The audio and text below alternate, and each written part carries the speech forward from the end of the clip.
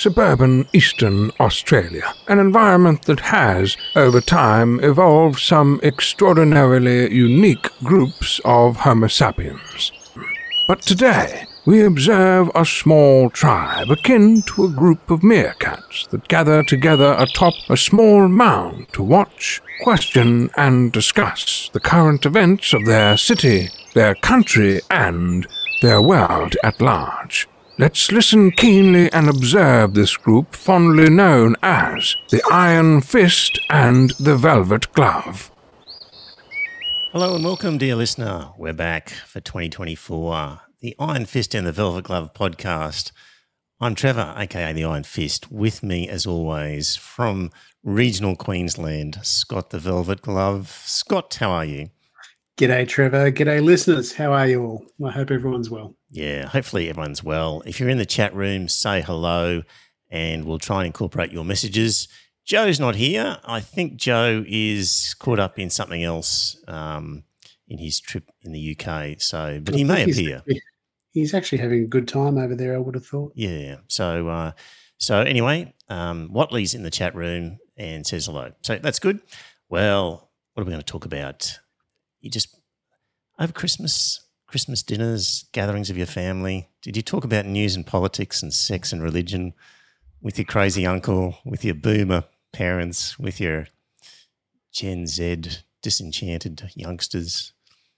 Well, we're going to talk about news and politics and sex and religion here, get you up to speed on what's been happening, what's going to happen. Maybe in this initial part of this episode, we'll just sort of look at where exactly are we with the world and what's likely to happen in the year ahead and the years ahead, sort of generally speaking, without being too specific.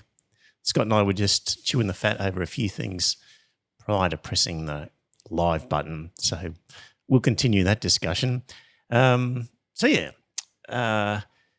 guess I had some friends from America just stay last night and talking to Kate, and she was saying, how do you explain right-wing politics and its popularity amongst a significant section of the population?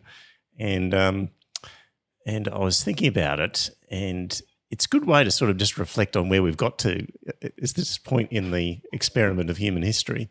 And Scott, here's my view, as I said it in a nutshell, which was we've essentially, over the last 50 years, seen the demise of the middle class and the worsening of conditions for, the lower classes, but certainly just a demise of the conditions for average working people, and really the rise of some of these right-wing characters is a reaction to that, where people are not happy with their current circumstance and they're looking for someone or something to blame. And for a number of people, they're not quite yet ready to blame unrestrained capitalism and the neoliberalism experiment that's been running since Thatcher and Reagan. And then the only alternative to that is to be a bit xenophobic and to blame brown people and other people and immigrants, and to hark back to the good old days of the 60s when there was a Judeo-Christian morality, and if we could only return to those sorts of things. And that sort of appeal to conservative moral values and a blaming of immigrants, a blaming of China for taking all of the business, and a sort of a lashing out at other people rather than looking at maybe the system that we've been working under hasn't been doing what it was all cracked up to do. So, and I think we'll start over the years to see people start to accept that the unrestrained capitalism experiment has some major problems. And in Australia, I reckon people will see that because they'll just look at housing and they'll just go, this situation is a mess. We needed some regulation here to fix this, and it's not happening. And even here with the units where I stay with one guy who's quite conservative, sort of recognising he's done enough reading to know that capitalism requires growth, and without growth, capitalism fails. It's just an essential part, and you just run out of opportunities for growth. You run out of tricks, which we'll talk about later. So anyway, Scott. You can see that happening with India, which is the next country that's going to move up. And as their middle class is starting to grow and that sort of stuff, the birth rate is starting to decline. It's only a matter of time before Africa joins that declining birth rate. And then we're going to be stuffed. We're not going to import our population from anywhere. So we, technically should have been in recession here in Australia, but immigration, population growth basically bumped up the numbers so that we weren't. So so there's sort of a broad brush thing of where I think we're heading over the next years. Just how long it takes for that to happen, who knows? Could be decades for that realisation, or it might come quicker depending on what disasters beset us along the way. So Alison's in the chat room. Good on you, Alison. Alison, if you ever want to come on and do a rundown of where we are with secularism and religious instruction and all the rest of it, feel free to come on and give us a rundown of where we're at to and that conference you spoke at. So we've got Trump coming up, Scott, with an election in the US. And here's my tip. I think if he lives and it's against Biden, if he continues to live, I reckon if it's a Trump versus Biden election, I think Trump's going to win. What do you reckon? Nothing can surprise me. I mean, you can only see it. I mean, it's. I find it incredible that the never Trumpers and all that sort of stuff and the Republicans haven't made a bigger song and dance over these 91 criminal indictments he's facing, and as a result, it looks like the bastard is going to be sailing into office. It's one of those things. I honestly believe the problem is in the Democrats that they have backed the wrong horse. They've backed a very old stallion. Yep. And that old stallion is too old to put down now. So I just don't think people will be motivated to get out and vote. No, and to campaign. And they don't have a compulsory ballot and all that sort of stuff. So you're not arguing to the centre. You're arguing to the extremes on both parties. You put enough energy into the left of the Democrats and the middle of the road. So, well, fuck it, I'm not going to vote. And then you do that on the right and all that sort of stuff, and they think to themselves, well, I'm going to hold my nose and vote for Trump because it's going to be better than having Biden back in, which I don't understand. But anyway, it is what it is. It's just well, people are just hurting. They're saying the system's not helping them. I know. Yeah. But why the hell?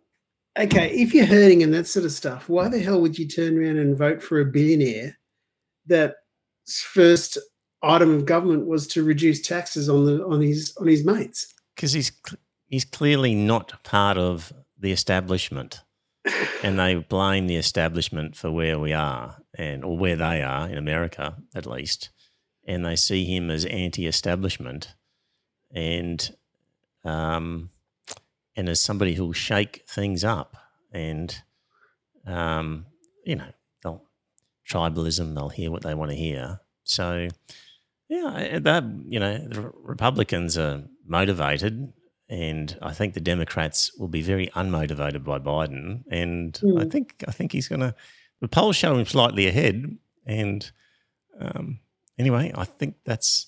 I think all of his court cases he'll be able to hold off long enough till after the election. And see, that case he's facing in Georgia, that's the one that's actually got real criminal time with him. He could actually end up doing time for that. Now, he cannot pardon himself as the United States president against a state conviction. So I suppose it depends on who his running mate is as to who's actually going to be the president. Yeah. Well, this will all be dealt with after the election, though, the really hard stuff. So I think he'll get in, and then he'll just claim that he can do it and wait for somebody to come and actually arrest him and drag him off. Real crisis of democracy, perhaps, looming there. Well, I suppose you're going to have the secret services that are there to protect him and all that sort of stuff. They could be ending up facing off against George's police. Yeah. It's a hell of a mess. Yeah, it is. Here in Queensland, we're going to have a state election, I think, at the end of the year as well. Mm-hmm. And so Palaszczuk's gone, Stephen Miles is in. That was a good move by Labor. Crucifeli is the Liberal leader, LNP leader. He comes across as harmless enough, but I think as people get a better look at his colleagues and get reminded of who they are. Yeah, exactly. That's the whole point about the LNP. They have been very heavily overtaken by the Christian right. And I don't want anyone to forget that. They are under the control of the Christian nutters. So do not believe that they're all innocent and sweet and everything else, because they're not. They're the same bastards that did what they did while they were in office, and they're going to do exactly the same thing again next time. So someone like Grace inner city electorate, she's really facing it, I think, from the Greens. She's really facing an uphill battle. It's one of those things, especially if she was still education minister, if she was still pushing Christian prayers and all that sort of stuff, then the Greens would have had a field day with her. You'd hope so. Now that she's no longer education minister and all that sort of thing, she can always just say, it's not me. It's hang on, isn't she? She still is education minister. No, she was actually. No, that's right. There was a new one. She was given a new job. I can't remember. That's what right. it was. But I think the assistant education, there's an assistant to the education minister who is really anti religious instruction. Right. So I hope there that the assistant to the minister is going to push things. Yeah. So we'll see how that develops. And they're just federally. I think that Stephen Miles has got a pretty good chance of winning. But yeah, I think he has. It really wouldn't surprise me if he ended up with a minority Labor government propped up by the Greens. That's my early tip for the year as well. So Labor in coalition with the Greens in the state and a Trump victory. There we go. Let's hope you're wrong on that. But it really wouldn't surprise me. Yeah. So, yes. So just still getting back to sort of crystal ball gazing as to what's going to happen. So continued demise of the USA will be accompanied by the rise of China. So you may read things, dear listener, about the Chinese economy being stuffed and certain banks in China going broke or property problems in China. But China's had a growth rate of 5% GDP. For the largest economy in the world, any other country would kill. The second largest economy in the world. Well, depending how you measure it, Scott. Purchasing power parity, it is the largest. So, so if you hear rumours of people saying, the Chinese economy is stuffed, 5% growth, most countries would kill for that, and some of them do. Yeah. We've got BRICS. So that was that's this collection of countries that are trying to break away from US control of economic matters and particularly the dollar. So the BRICS have been joined by, so BRICS is Brazil, Russia, Iran, China, and South Africa. Brazil, Russia, India, China, and South Africa. India, China, yes. And they've been joined by, and this took effect on the 1st of January, Saudi Arabia, Egypt, the United Arab Emirates, Iran, and Ethiopia have joined. Interesting how they've described a few of the smaller players like South Africa and Ethiopia. But anyway, that block of countries, the BRICS countries, now represents 37% of global GDP and 40% of global oil production and a third of global gas production. So this is going to be the challenge to the US petrodollar system, which I've mentioned on many occasions, but just as a refresher for those new to the podcast, is the deal done between the USA and Saudi Arabia was, okay, you can sell your oil, but the money that you earn and the transactions you do it in must be in US dollars. And then you must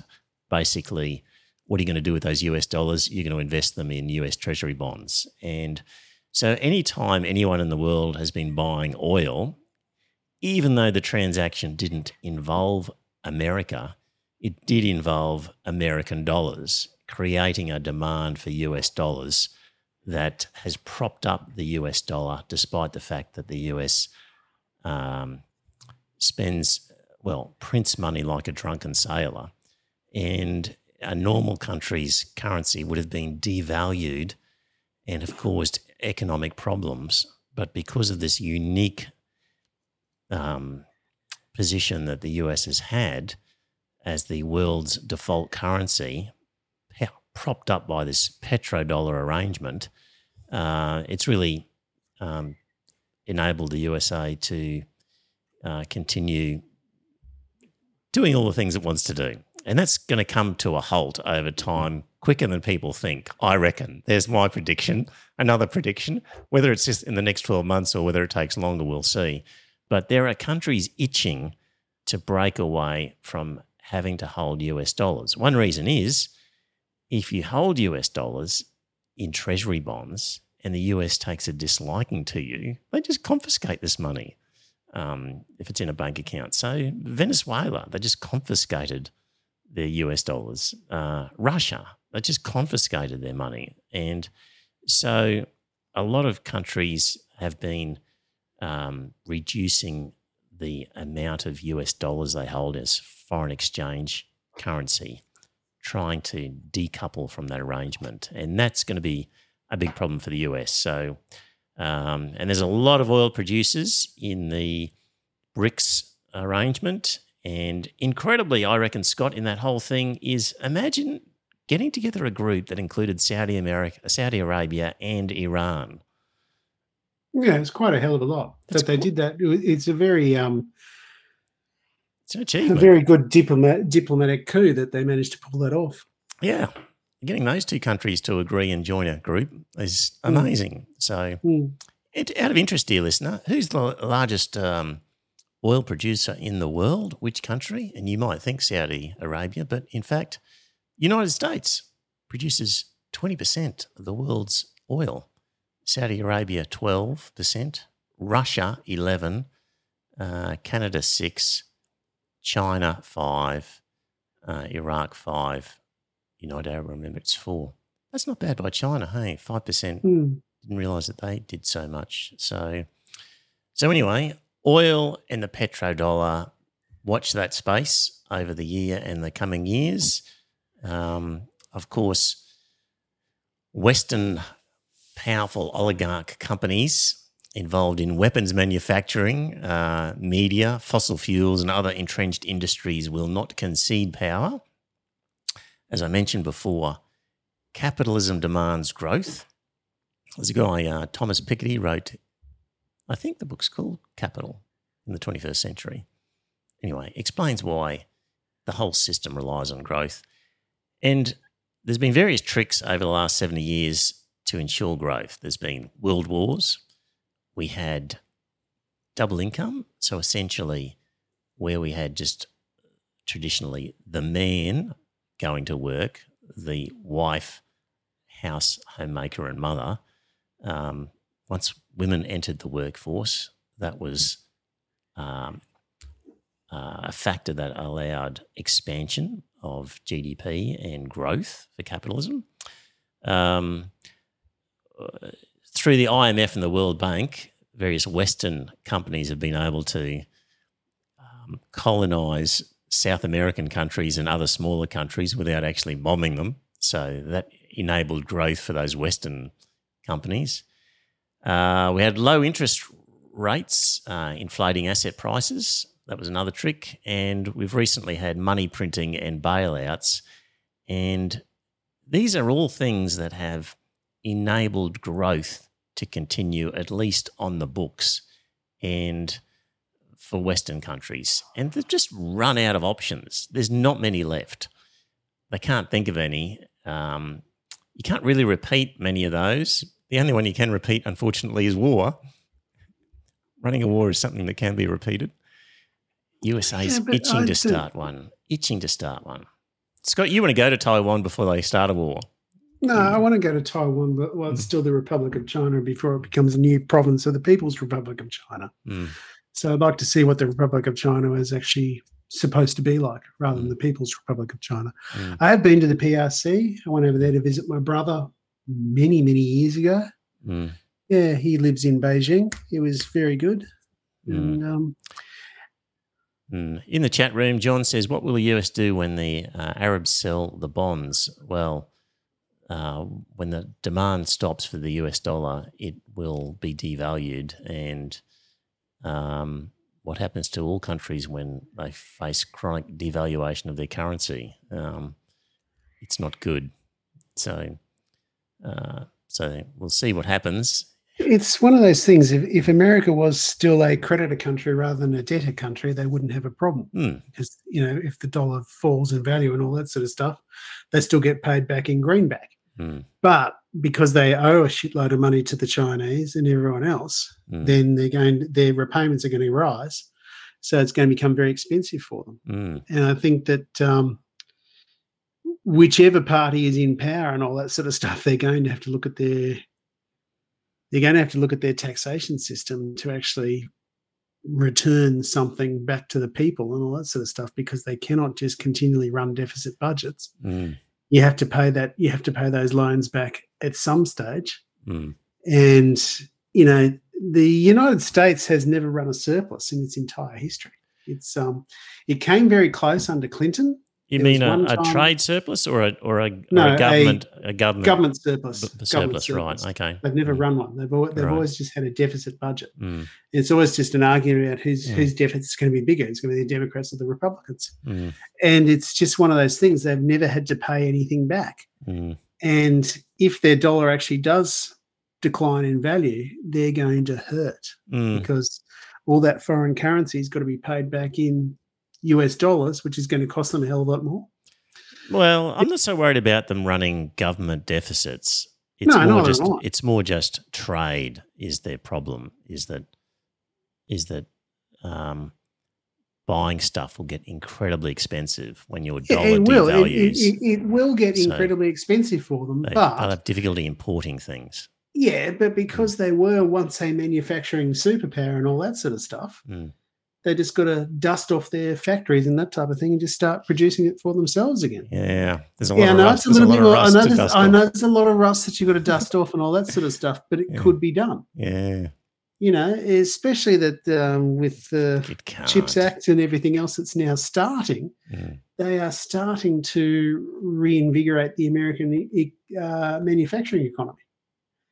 It's going to take a hell of a lot more than just, two blokes sitting here talking about it, but it could be done. It'll be very expensive, but it could be done. It couldn't be done without massive amounts of government spending, and they're not going to do that. I agree wholeheartedly. So they're not going to do that.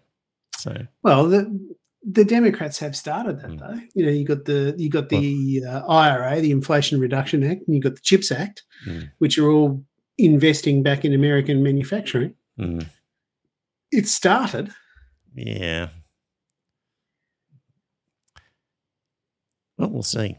They just don't have the technical capacity to challenge on that issue now. No, not now. They don't, because they have allowed. And the cost of their labour is too expensive agreed, to be competitive with the world. Well, that's why they're going to have to, if their dollar actually declines in value, then they're going to have to spend more, but they're going to be buying stuff that's produced locally than what they're going to be importing. True. Because it ended up being cheaper to produce it back at home than it will be to import it. True. Massive devaluation might kickstart the American manufacturing. Yes. It could kickstart them again. It could. I'm not saying it will, but it could. Yeah. Every cloud has a silver lining. Well, it does for the American manufacturing unions and all that sort of stuff. I'd say this is a great deal for them. But But it's going to take some money and it's going to take some concerted political effort to get it done. Whatley says, Scott, America can never be what it was again. So, yeah. Yeah, but Whatley, you are very much down on the Americans, and you're here for balance, will they ever be back here again? Will they be ever back to where they were? No, they won't. I think that ship has sailed. You know, they won't be ever getting back to where they were, but they could actually end up being very comfortably in number 2 position behind China. Usually when empires fall, they sort of they usually collapse. They usually collapse into a heap and that sort of stuff. And then the barbarians come in and it's quite a mess for a long time, isn't it? How it normally happens when an empire falls. Could be. Yeah. You know, it could I mean, go very how's badly. the Spanish Empire, the Portuguese Empire, the Belgian Empire, the German Empire and the British empires? How did they go after their decline? You know, Britain was a. Yeah. It happened. It did decline, and it went through a very long period of a very slow descent down. They're completely stuffed now.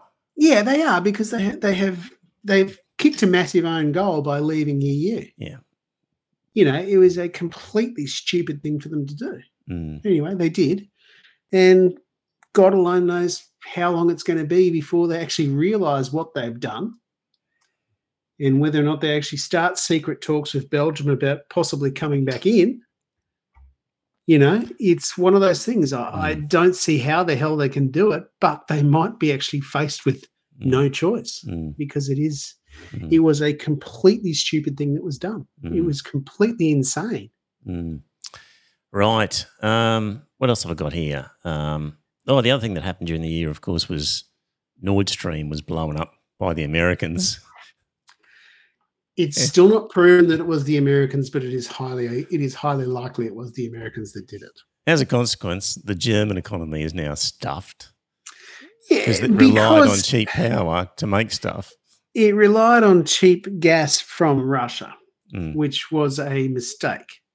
And also, by the same token, the other thing that they're doing, which is bloody stupid too, is that they've gone ahead with their turning off their nuclear power, which is absolutely insane.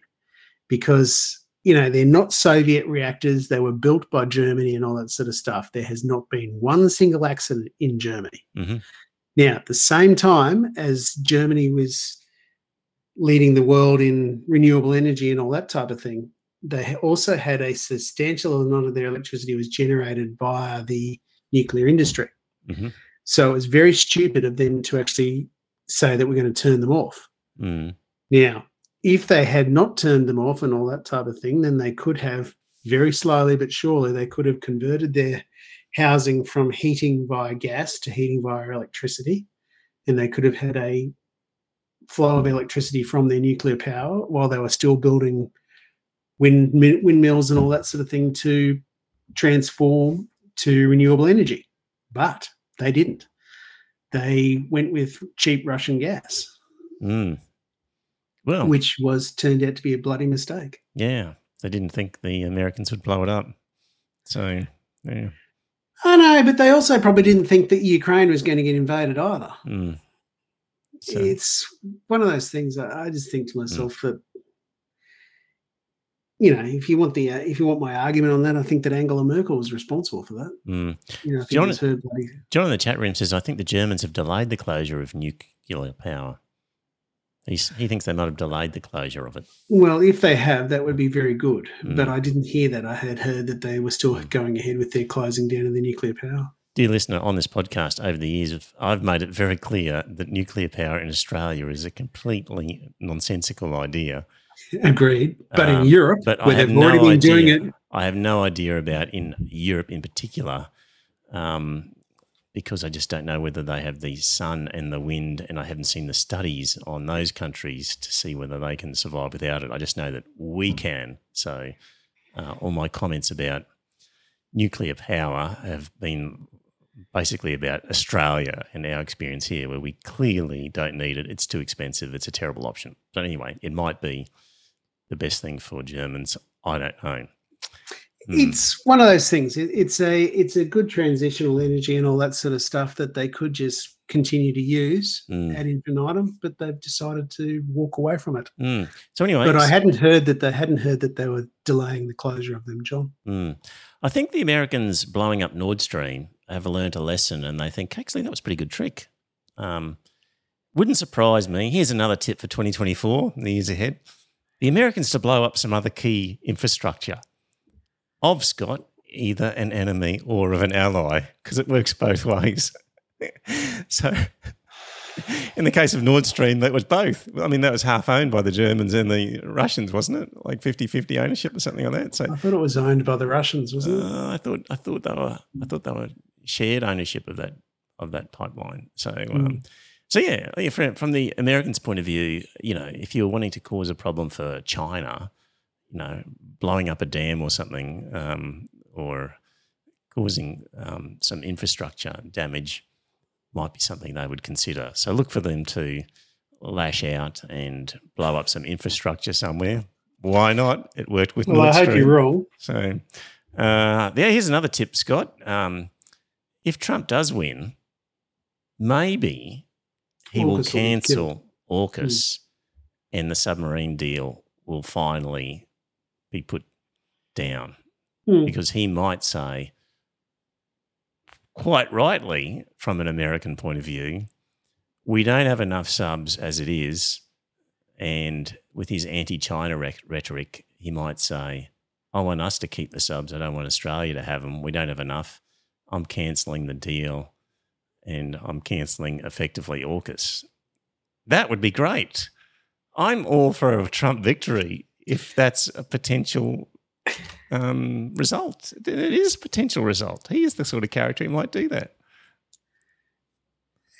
I've got no doubt that AUKUS has got a time limit on it, and if Trump wins, then that time will be accelerated. It's one of those things. I think that we're going to have to go cap in hand to the Japanese and just say, look, those 12 subs you're going to build for us, we want you to build them again, please. Those $1 billion subs. Yeah, exactly. As opposed to the $50 billion subs. Yeah, exactly. Yeah. Of course, the other thing that will happen, climate change will continue, Scott. And there's a lot of cans that can be kicked down the road, but I think eventually climate change is the one that's going to perhaps create a bit of a catalyst for action on things. Well, you've only got to see the weather and that sort of stuff that we're experiencing up here in Queensland, Amazing rain. It's incredible. Cairns and Port Douglas, 2 meters in 2 days and things like that. Crazy amounts of rain. So I think for every degree of temperature increase, the atmosphere can hold 7% more moisture.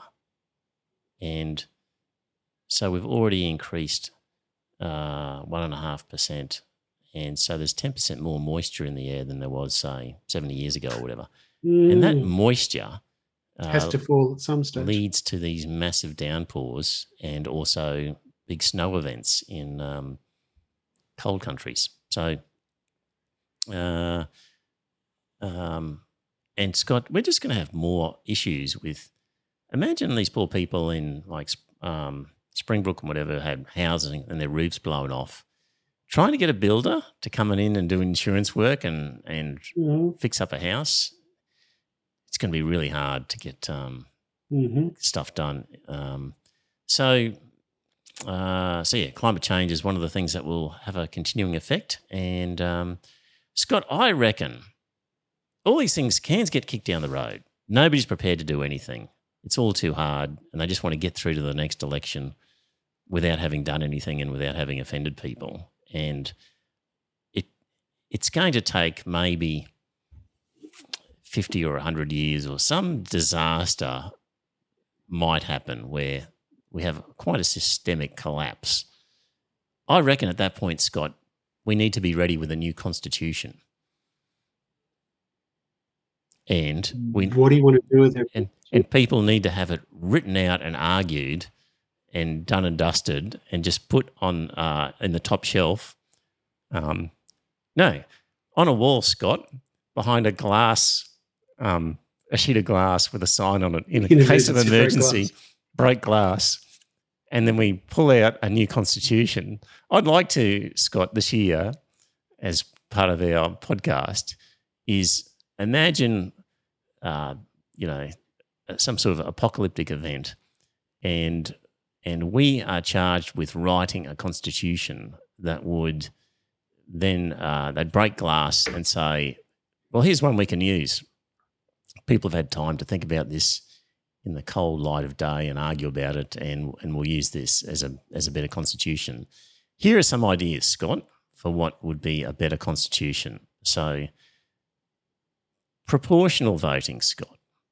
So rather than, I'm not talking preferential voting, I'm talking proportional. So this sort of thing where we're just broken down into districts and we have a member for our electorate just doesn't make sense to me. It should be all the voters, which is it 15 million or something like that, Australian voters? Something I mean, the like population's that, yeah. 27 or 28, but the voting population is 15 or something like that. Just voting for, as a collective, for our federal parliament. And if 15% of us vote Green, then 15% of the federal politicians are Greens politicians, for example. What do you think of that? Proportional voting. Yeah, that doesn't make me offended or anything like that. I suppose the only real problem with that is you'd end up killing off the independents, because they would have to get a hell of a lot more votes to actually win a seat. It's one of those things, I think, that would kill them off. I don't know. Maybe you'd get... No, I don't think you'd get some national figures who could come in. Yeah, you could end up with Zali Steggall and that sort of stuff winning. Yeah. But I don't think you can end up with the number of Teals and that sort of stuff. They'd have to run under a banner of the Teals. Yep. Then they'd have to get involved in that sort of stuff. They'd have to work together and all that type of thing. They'd have to run a party and that sort of stuff, so they'd get up. But it would be a breakdown of this two-party system, which it would, absolutely. Us. It's failed. It has failed. So I've got no problem with that. So, yeah, break glass, new constitution, proportional voting. Intergenerational stuff, Scott. Yeah. Now, what do you mean by the intergenerational rights of Norway? Well, what I'm saying here is, for example, in Norway, they've retained ownership of their oil as they sell it, and the money from that goes into a sovereign wealth fund, right? Yeah. And then the income from that is used for various projects, but the fund itself is not really touched. That's there for future generations, right? So essentially what we've got here in Australia is we're allowing private operators to mine and we're taking royalties, but we're not slotting that money away as sort of a capital. You want a sovereign wealth fund. Yeah, because it's really a theft by the current generations from the future generations. And future generations ago, you bastards, you had this, coal and gas and oil and iron ore, and you sold it, but that was belonging not just to your generation, that was a multi-generation asset. I think there should be some law to stop generations stealing from each other. Yeah, and I agree. And that would be something, if you're setting up a sovereign wealth fund and all that type of thing, that makes perfect sense. Yeah. So if you are extracting a capital item like that you can only do once, then you just can't spend it on recurrent expenditure. It's got to be on something that's lasting. Anyway, term limits, Scott. I like the idea that people can't hang around for too long as politicians, like 2 terms, 3 terms or something, but move on. Post-political career employment. There is absolutely no way. Got to be done something to do that. These bastards who are, Minister of Defence, 2 weeks after leaving office, or 12 months, are suddenly taking up cushy jobs with Lockheed Martin and other groups. You just can't allow it.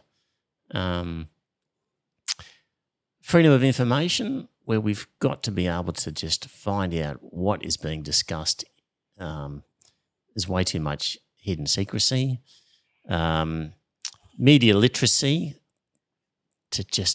There's no way of stopping the amount of deceptive shit out there. The only defence is to teach people how to recognise it when they see it and smell it. War Powers. Scott came out recently over Christmas, release of some cabinet papers that comes out every new year about essentially John Howard taking us to war in Iraq. No written submissions, no detailed assessment. It was just him and a handful of people sitting around having a bit of a chat and saying, yep, okay, well, we're in. It was just a pathetically poor level of consideration for such a major thing. War Powers should be the entire Parliament, House of Reps and Senate comes together and votes. If you can't convince all those people and get a majority, then you don't have a good argument for going to war. And that's got to change. And things to do with climate change and inequality. The whole, different things we could do in terms of none of this can possibly happen except in a crisis of some sort. But like Naomi Klein says with the book Shock Doctrine, if you haven't read that book, dear listener, go out and read it, which basically talks about how countries that suffer from a shock, whether it's an economic shock or maybe a tsunami or some event like that, basically, so in the case of a tsunami, villages wiped out that had traditional sort of sea shacks on the foreshore and fishing villages and whatnot. They end up going to higher ground. Their residences have been completely wiped out, and corrupt governments and land developers move in, bulldoze what was, the remnants of their homes and whack up, tourism developments before these people can gather together and readjust and fight for their rights. And while they're still in shock, these other groups are sitting there waiting for this sort of event to happen, and they move in swiftly and do their dirty deeds while people are still in shock. And that's the whole sort of theory behind shock doctrine. So, that's that. What else have I said here? Australia in particular, I think Murdoch's influence has to wane even further, Scott, as the boomers die out and just young people don't pay attention to they're not paying attention to the news. Or newspapers. So surely his influence has to wane.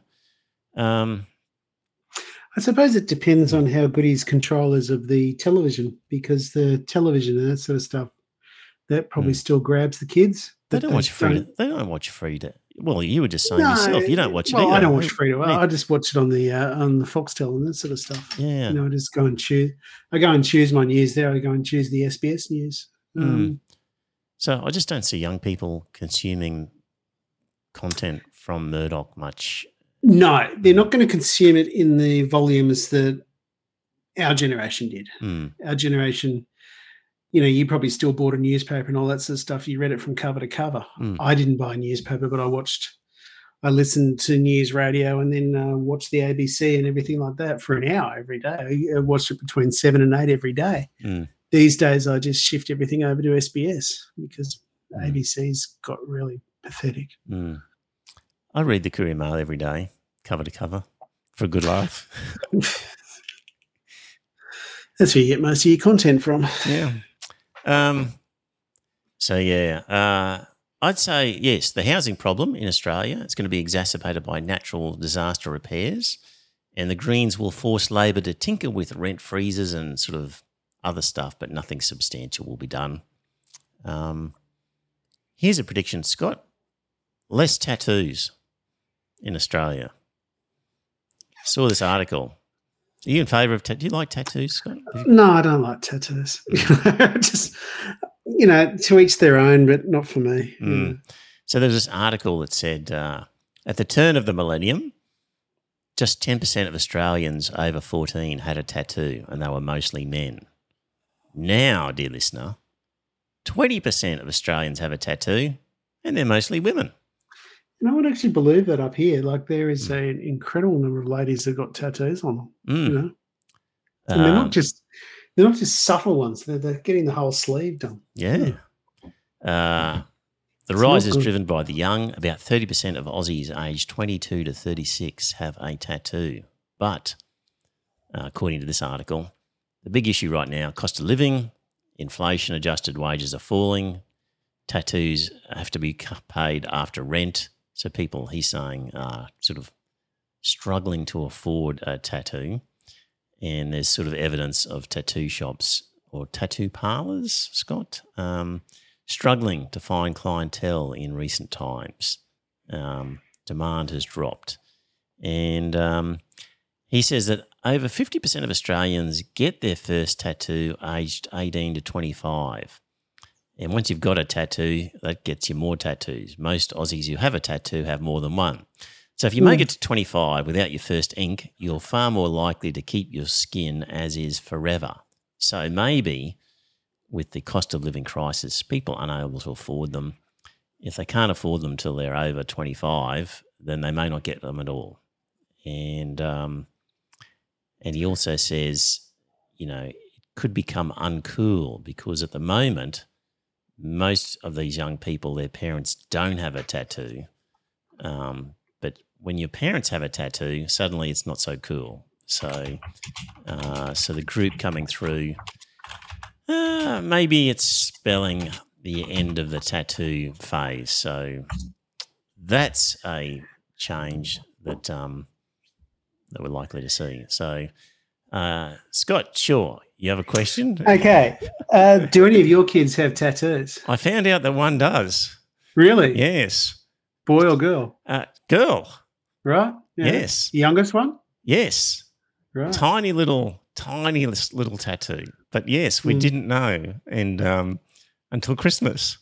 Okay. And so essentially those statistics, because I have 3 surviving children, and what did it say? That about 30% of Aussies aged 22 to 36. So 1/3, and yes, 1/3 of my children have tattoos. And it was a girl was the one who had it. So those statistics bear out when it comes to my personal experience, Scott. Yeah. But I find tattoos I just find them ugly. I find that the artwork to me is very aesthetically unpleasing to my eye. And I find them just things. I saw this comment in this, I think it might have been in this article, that most tattoos look like something that your vaguely artistic friend doodled into the back of his math pad during his spare time. Like, it's kind of what they look like. It's one of those things. It's like Brian and I were talking rather existentially over New Year's Eve and that sort of stuff. And he says, "What would you do if I died?" I said, "Well, I'd go get a tattoo of your name put on my left side of my chest over my heart." Yes. She says, "Oh, you wouldn't, would you?" I said, "Well, I might." So it's just one of those things. I don't have a desire for a tattoo or anything like that. It would have to be an existential threat to the two of us that would actually motivate me to go out there and get ink. Yes. Anyway. Watley says... And I think I would stop at one, though. Yes. I would stop at one.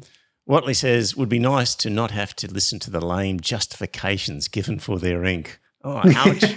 Watley. I agree with you, though, Watley. It is one of those things. They sit there and they talk about it and that sort of stuff, and I think to myself, does my face look like I'm interested? Because I'm not. It's just.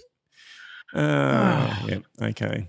And Maddock Man has finally made it to the chat. Good on you, Maddock Man. So, my dad joke that I like to tell when I ever talk about tattoos is, there's so many tattoos nowadays that when I go to the beach, I don't take a book with me. I just read the guy beside me. Boom, boom. Yeah. Yeah. Right. I mentioned before de-dollarization, and there's an interesting podcast called the Geopolitical Report. Often gets into this sort of stuff, and quoting an economist there, and he says that if you adjust for the price changes in the dollar share of official global reserves, so this is what countries hold in their reserve currencies. It used to be 73% US dollars, and that's dropped to 55% in 2021 and then 47% in 2022. So from 73% to 47%. So he's saying there's already been a large drop in that.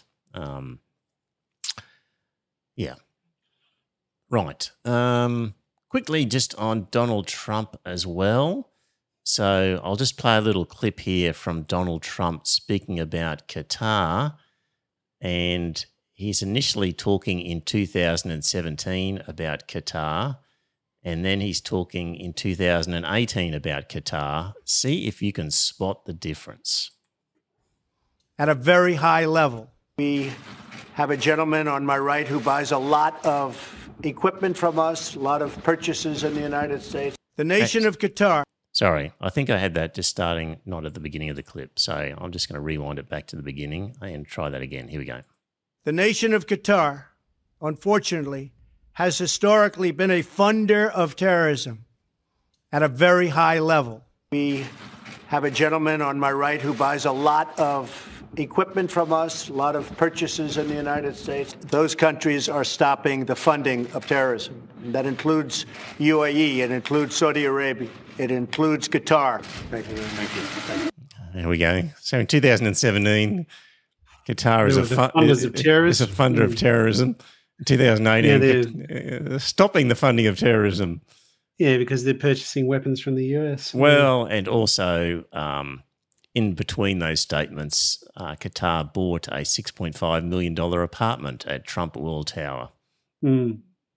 I wonder if that had any connection to it. Of course it had everything to do with that because, you know, that. Yes.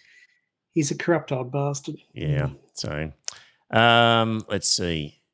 I can't get sued for that, can I? Calling Trump a corrupt bastard? No, you'll be fine. That's good. Yeah. Right. Last podcast or the one before, I was talking about Yasha Monk and identity synthesis. And listener Liam, who's been on the podcast and convinced you, Scott, to vote Green. He convinced me to vote Green in the next two elections. After that, I will be returning back to the Labor Party. There you go, yeah. So anyway, he referred me to an episode that was sort of critical of Yasha Monk and good criticism in some respects because he is one of these guys who sees woke stuff everywhere and particularly spends a lot of time in his book talking about experiences in US classrooms and universities and probably over eggs the problem of wokeness and identity in those environments. And this particular podcast, which was on, If Books Could Kill. So if you want to hear a criticism of Yasha Monk, go to the podcast If Books Could Kill and you'll see it there. But in my defense, Liam, my sort of review of Yasha Monk was really looking at what he had to say about Foucault and Derek Bell and Kimberly Crenshaw and that sort of development. And in that podcast, they said that essentially the way that he described that process was essentially correct. So the bits that I extracted from the book for you, dear listener, were the bits that at least in that criticism, they said, yeah, more or less he's got that right. And I guess if Monk was overstating racial profiling examples, I was reading it with the voice in mind. And I don't think that was a minor matter of racial profiling myself. So I think, there you go, Liam. That's my response to all of that. Everyone can have a look at If Books Could Kill and Yasha Monk. he is one of those guys who will appear in the same sort of places that Jordan Peterson would appear. So, that is a problem. Dave Rubin will probably have him on, for example. That sort of thing. You've got to pick these things. Sometimes stop clocks are right. Yeah. Gaza, Scott, it's still going. It is incredible that the Jews, the most famous example of a persecuted group, could commit such an atrocious persecution of another group. It's incredible. Yeah, I agree that their persecution of the Palestinians is wrong. I agree wholeheartedly with you there. However, given what Hamas has actually said about the Jews and that sort of thing, that they don't have a right to exist on their land and that sort of thing, that they should be wiped off the face of the earth from the river to the sea and that sort of stuff, it should be all Palestine. That means everything from the Jordan River to the Mediterranean Sea should be Palestine. Where's Israel going to sit in that? Nowhere, apparently. Yeah, but the 5-year-old girls, yeah, and the I know, 4-year-old boys, and the that are being 2-month-old blown up babies is terrible. are It not is the ones who've been terrible. saying that. So I know that. I know it's a terrible, terrible thing that's happening. So just because because they are being led by a group of people that are brutal thugs who are actually using them as human shields and everything else, that they are trying to hide behind them so that the Israeli bombs are going to blow something up. So they're going to blow up the human shields that they put in front of them. they're not even trying. The Israelis are purposefully just killing massive amounts of innocent people. They're dropping bombs knowing they're killing innocent people. They just don't care. Mm. Well, that doesn't surprise me. It honestly doesn't surprise me, because if they would actually put the hostages on buses and move them back out, that would stop. The aerial attacks would stop immediately, and then they would withdraw from Gaza. But because they haven't, the Israelis are going to continue fighting until they're all dead, or they have liquidated the last of the Palestinians that are in their range. Imagine a handful of Aussies did something terrible on the world stage, and then whoever they did it to decided to persecute you and I, who had nothing to do with it. We'd be going... Yeah, that's true. I agree with you there. It's one of those things. It's too bad, Israel. You have to suck it up. You have decided... What, they've got to suck it up? Yes, they've got to suck it up. The response that you have chosen is not acceptable. You have to find... What sort of response should they do? You have to suck it up. You can't just bomb the Gaza. You have to find a way of working towards mutual cooperation. You can't just obliterate... Yeah, but Hamas has already said they will not cooperate with Israel. Well, here's the problem. When you've just artificially plopped a group into an area and said to the existing people, too bad. A terrible mistake was made in 1947. And so that's the terrible mistake was made. Yeah, and so as a consequence, they have to work, as hopeless as that might be, but they just can't obliterate tens of thousands of innocent people. Mm. It's shocking that this has happened, that the world is just watching on, and countries like the USA, through the UN, refuse UN resolutions calling for ceasefires. For ceasefires, I know. And countries like the US supply weapons to them, allowing it to happen. Mm.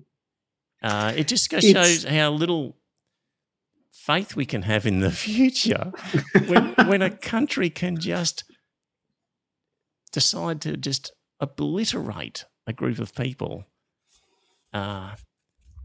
in response to that.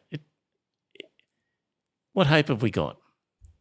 It's anything's one possible. of those things. Had Hamas not actually pulled the trigger on that October 7th attack, none of this would have happened. Well, what was happening already, though, what was happening already. Okay, they is, had is them terrible. blocked off. They had them locked out and that sort of stuff. They weren't allowing them to cross the border to go to work or anything else. They had them locked out of Israel. Yeah. So the sort of conditions, what this has done is Well, highlighted what's been going on in the Gaza and in the West Bank, and where you've highlighting what actually- an apartheid state Yeah, they've and created. you've actually got a group of people that feel like they've got no choice but to take up arms. Yeah. So Israel is potentially also responsible for Hamas taking up arms. Mm. But had they have actually not just walked away, had they have actually stayed on the negotiating table with Israel and all that sort of stuff, had they have taken the path that Egypt did and that sort of stuff after the Yom Kippur War, where they actually acknowledged Israel had a right to exist and all that sort of thing, they could have set up some sort of diplomatic relations. Mm. Then they could have worked towards a two-state solution. But Hamas said, no, fuck you, you got to get out. Which I think is terribly childish it's also terribly childish, but it's also playing with fire, because Israel does not have a good record for walking away from a battle. Mm. I mean, they needed to do the hard work of encouraging more moderate Palestinian groups. Yeah, so that absolutely. so that they would have somebody they could deal with. Yeah, exactly. Rather than Netanyahu doing what he did, which was to encourage Hamas to knock off the Palestinian Authority, well, all your chickens have come home to roost now, buddy. Mm. So anyway, they've completely obliterated the sympathy that the world has for Jews. And that is why there is so much anti-Semitism being spilled around the place. It's not just from Arab Australians or anything else. It is being spread throughout the world, and it is coming up because Israel is behaving in such a terrible fashion. But is there a lot of anti-Semitism, or is it just anti-Zionism? It's probably more anti-Zionism than anti-Semitism. Yeah. But anyway, it's got some expression as anti-Semitism, but it is basically anti-Zionism that is being pilloried about. Scott, we've come up to 8:34, and this podcast these days only lasts an hour. So, dear listener, because Landon Hardbottom hasn't been in contact with us for a long time, has he? Yeah. So now, dear listener, this podcast is going to change to Monday nights and a slightly later time of 8 p.m. So, for personal reasons, they did want to start at 8:30, listeners, but I actually put my foot down because that's my bedtime. Yeah, so it will coincide with my wife and our job of looking after some grandchildren on Monday nights, and it will free up my Tuesday night to, dear listener, some of you may know that I'm a keen squash player, and I'm trying to improve my squash and maybe enter some Masters events. And in order to prepare for that, I really need to play some comp nights, which are on a Tuesday night. And so, there's no other special reason other than it suits me, so I can play squash on Tuesday nights occasionally. But it's going to be. It suits me well too, because I can go to schooner runs on Tuesday nights. There we go. So in future, it's going to be on a Monday night as the regular night for the foreseeable future, starting next week. So we'll talk to you then, Monday night at the new time of 8 o'clock. Bye for now. And it's good night from him. George, where it is so clear it is a lynching at the highest level. Nobody can deny it. And I thank God that we have people in the streets. Can you imagine this kind of lynching taking place and people are indifferent? People don't care? People are callous? You have just a few people out there with signs. I recall the moments in which during the Reagan years, there was a few of us out there. In the 60s, you had masses out there. Now you've got a younger generation of all of these different colors and genders and sexual orientations saying, we won't take it any longer. But you know what's sad about it though, brother? At the deepest level? It looks as if the system cannot reform itself. We've tried black faces in high places. Too often our black politicians, professional class, middle class, become too accommodated to the capitalist economy, to accommodate it to the militarized nation state, to accommodate it to the market-driven culture tied with celebrity status, power, fame, all of that superficial stuff.